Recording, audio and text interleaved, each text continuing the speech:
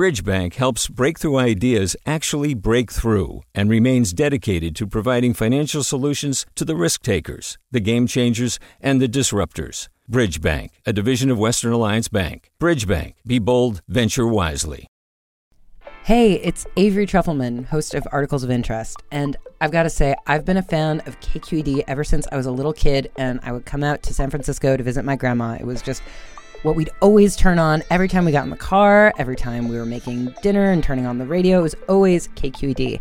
And then over the years, I've become a massive fan of KQED podcasts because this is local reporting at its best. These are answers to questions you've always wanted to know, interviews with exciting, unusual voices, necessary journalism, all told with love and care and artistry. And did you know that a majority of KQED's funding actually comes from members? It's just people like you and me supporting the programs they love, while also getting access to cool events, behind-the-scenes footage, and so much more. If you want to sign up and be a part of this amazing community, visit donate.kqed.org/podcasts to become a member today. That's podcasts with an S. Thank you for listening, and thank you for your support. From KQED. Good morning. This is the California Report. I'm Adi Bolaños in San Francisco. Oil companies spent big in California's election this year, and for good reason.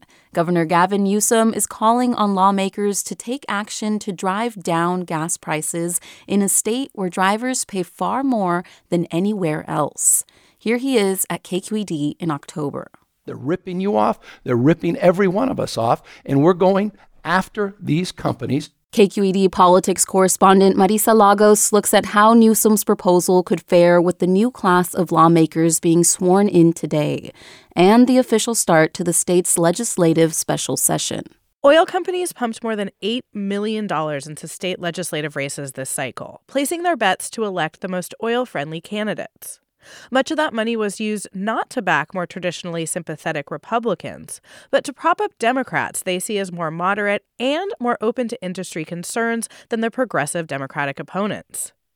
Doug Morrow does opposition research on behalf of progressive Democrats. He says oil companies have become more and more active in Democratic politics since the state passed its first landmark climate change law in 2006. So as California has become a bluer and bluer state, and there are more and more Dem versus Dem general races, the business community and specifically the oil industry has focused more and more on electing moderate Democrats.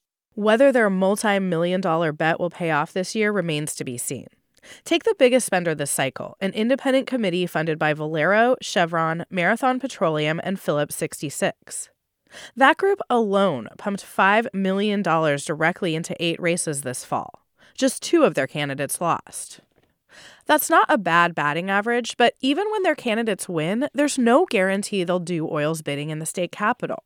Take the costliest race of this cycle, a Senate contest in Sacramento between 2 Democrats, where the oil group poured $1.6 million into backing Angelique Ashby, who ultimately won. Ashby, however, had pledged not to take fossil fuel money and denounced the independent spending on her behalf. She also promised to work with Newsom on his proposal to impose a penalty on windfall oil profits and return that money to consumers. Mike Young is political and organizing director at California Environmental Voters, which supported Ashby's opponent, Dave Jones. Young says Ashby's comments show the politics have shifted in California around oil. Their money has become toxic, as it should be, and even their candidates are trying to be very careful about what they say or what they do and how connected they are to it. Oil companies did not respond to repeated requests for comment about their campaign spending, but at a California Energy Commission hearing last week examining high gas prices, Western States Petroleum Association CEO Catherine Reese Boyd acknowledged the enormous power the legislature and other state leaders have over the industry. Through public policy, the governor, the legislators, the regulatory agencies have the most opportunity to make changes that can positively impact Californians. No surprise, she opposes Newsom's proposal, saying it will only hurt consumers. It remains to be seen whether or not lawmakers buy that argument. For the California Report, I'm Marisa Lagos. The LA City Council voted unanimously on Friday to phase out oil drilling in the city and ban new oil wells over the next 20 years. The vote comes after decades of complaints from city residents about the effects of pollution from drilling. The move is opposed by leaders in the oil industry who claim it will cost the city money and make Los Angeles more reliant on foreign oil. A ban to phase out oil drilling has already passed in Culver City and unincorporated parts of LA County. Hi, it's Terry Gross, the host of Fresh Air. We bring you in-depth, long-form interviews with actors, directors, musicians, authors, journalists, and more. Listen to our Peabody Award-winning Fresh Air podcast from WHYY and NPR. Hey, it's Glenn Washington from Snap Judgment. And if you love what you're hearing, and I know you love what you're hearing, please consider becoming a KQED member. You get special access to cool events, behind-the-scenes footage, and so much more. Plus, you'll sleep better at night knowing you did your part for the community you depend upon. It's in you. Please be in it. Visit donate.kqed.org/podcasts to sign up now. That's podcast with an S. Thanks. As we've been reporting on the California Report, the state is seeing a surge in new COVID-19 cases and hospitalizations. The latest numbers from the California Department of Public Health show an increase in both new daily cases and hospital admissions, both up more than 100% from a month ago. But there is some good news. California's top health official says more people are picking up the pace when it comes to getting the updated COVID booster. Cap Radio's Kate Wolf has more. Even as COVID rates and hospitalizations increase, less than a fifth of the state's population has received the shot. Now, the rate is picking up speed. That's according to Dr. Mark Ghaly, Secretary of Health and Human Services. Californians are starting to get the message. They're starting to see the real reality of the threat. They're talking to their friends in healthcare. They're talking to the family member who missed 3 days of work or school because they're sick. And they're saying, wow, this is really kicking my butt. And we can avoid that. As of the state's last update, a little over 18% of Californians have received the shot. However, Ghaly says the state needs to work harder to close the gap between rich and poor communities. He said poor residents are 22% less likely to have had a booster shot than those on the other side of the spectrum. That's despite investment in trusted messengers in lower income areas. If we deluded ourselves that we could wake up in the throes of a global pandemic and catch up on issues like equity and disadvantage and distrust of a healthcare delivery system, we've been dissuaded against that idea. Last year, the state committed to give $300 million annually to local health departments. Money, Ghaly said, will improve outreach and communication. For the California Report, I'm Kate Wolf in Sacramento. Moderate weather and well-timed rainstorms helped ensure a mild 2022 fire season in California.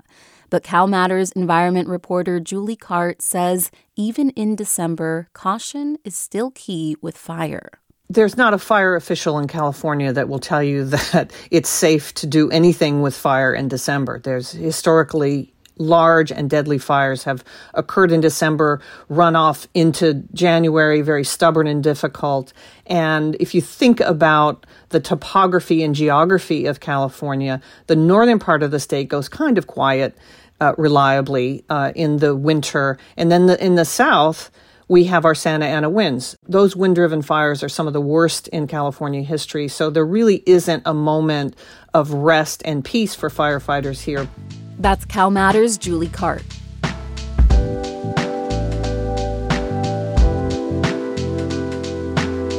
And that's the California Report for Monday, December 5th. We're a production of KQED Public Radio. I'm Madi Bolaños. Thanks for listening and have a great day. Support for the California Report comes from Stanford Healthcare, alerting listeners to the critical blood shortage in the area. Now is the time to donate blood and make a difference. StanfordBloodCenter.org. The James Irvine Foundation, committed to a California where all low-income workers have the power to advance economically. Learn more at irvine.org. And Eric and Wendy Schmidt, whose philanthropy includes Schmidt Futures, which bets early on exceptional people making the world better, on the web at schmidtfutures.com. Do you love learning about the San Francisco Bay Area? Its history, its people, its unique blend of cultures? Then you should check out the Bay Curious book. I'm Katrina Schwartz, editor and producer on the Bay Curious podcast, and I'm here to let you know that for the month of May, we've worked out a sweet deal for KQED podcast listeners. Right now, you can get the Bay Curious ebook for $1.99. That's right, $1.99. Just search for Bay Curious wherever you get your ebooks or find a link in our show notes. This offer does expire at the end of the month, though, so you'll want to act on it fast. Happy reading!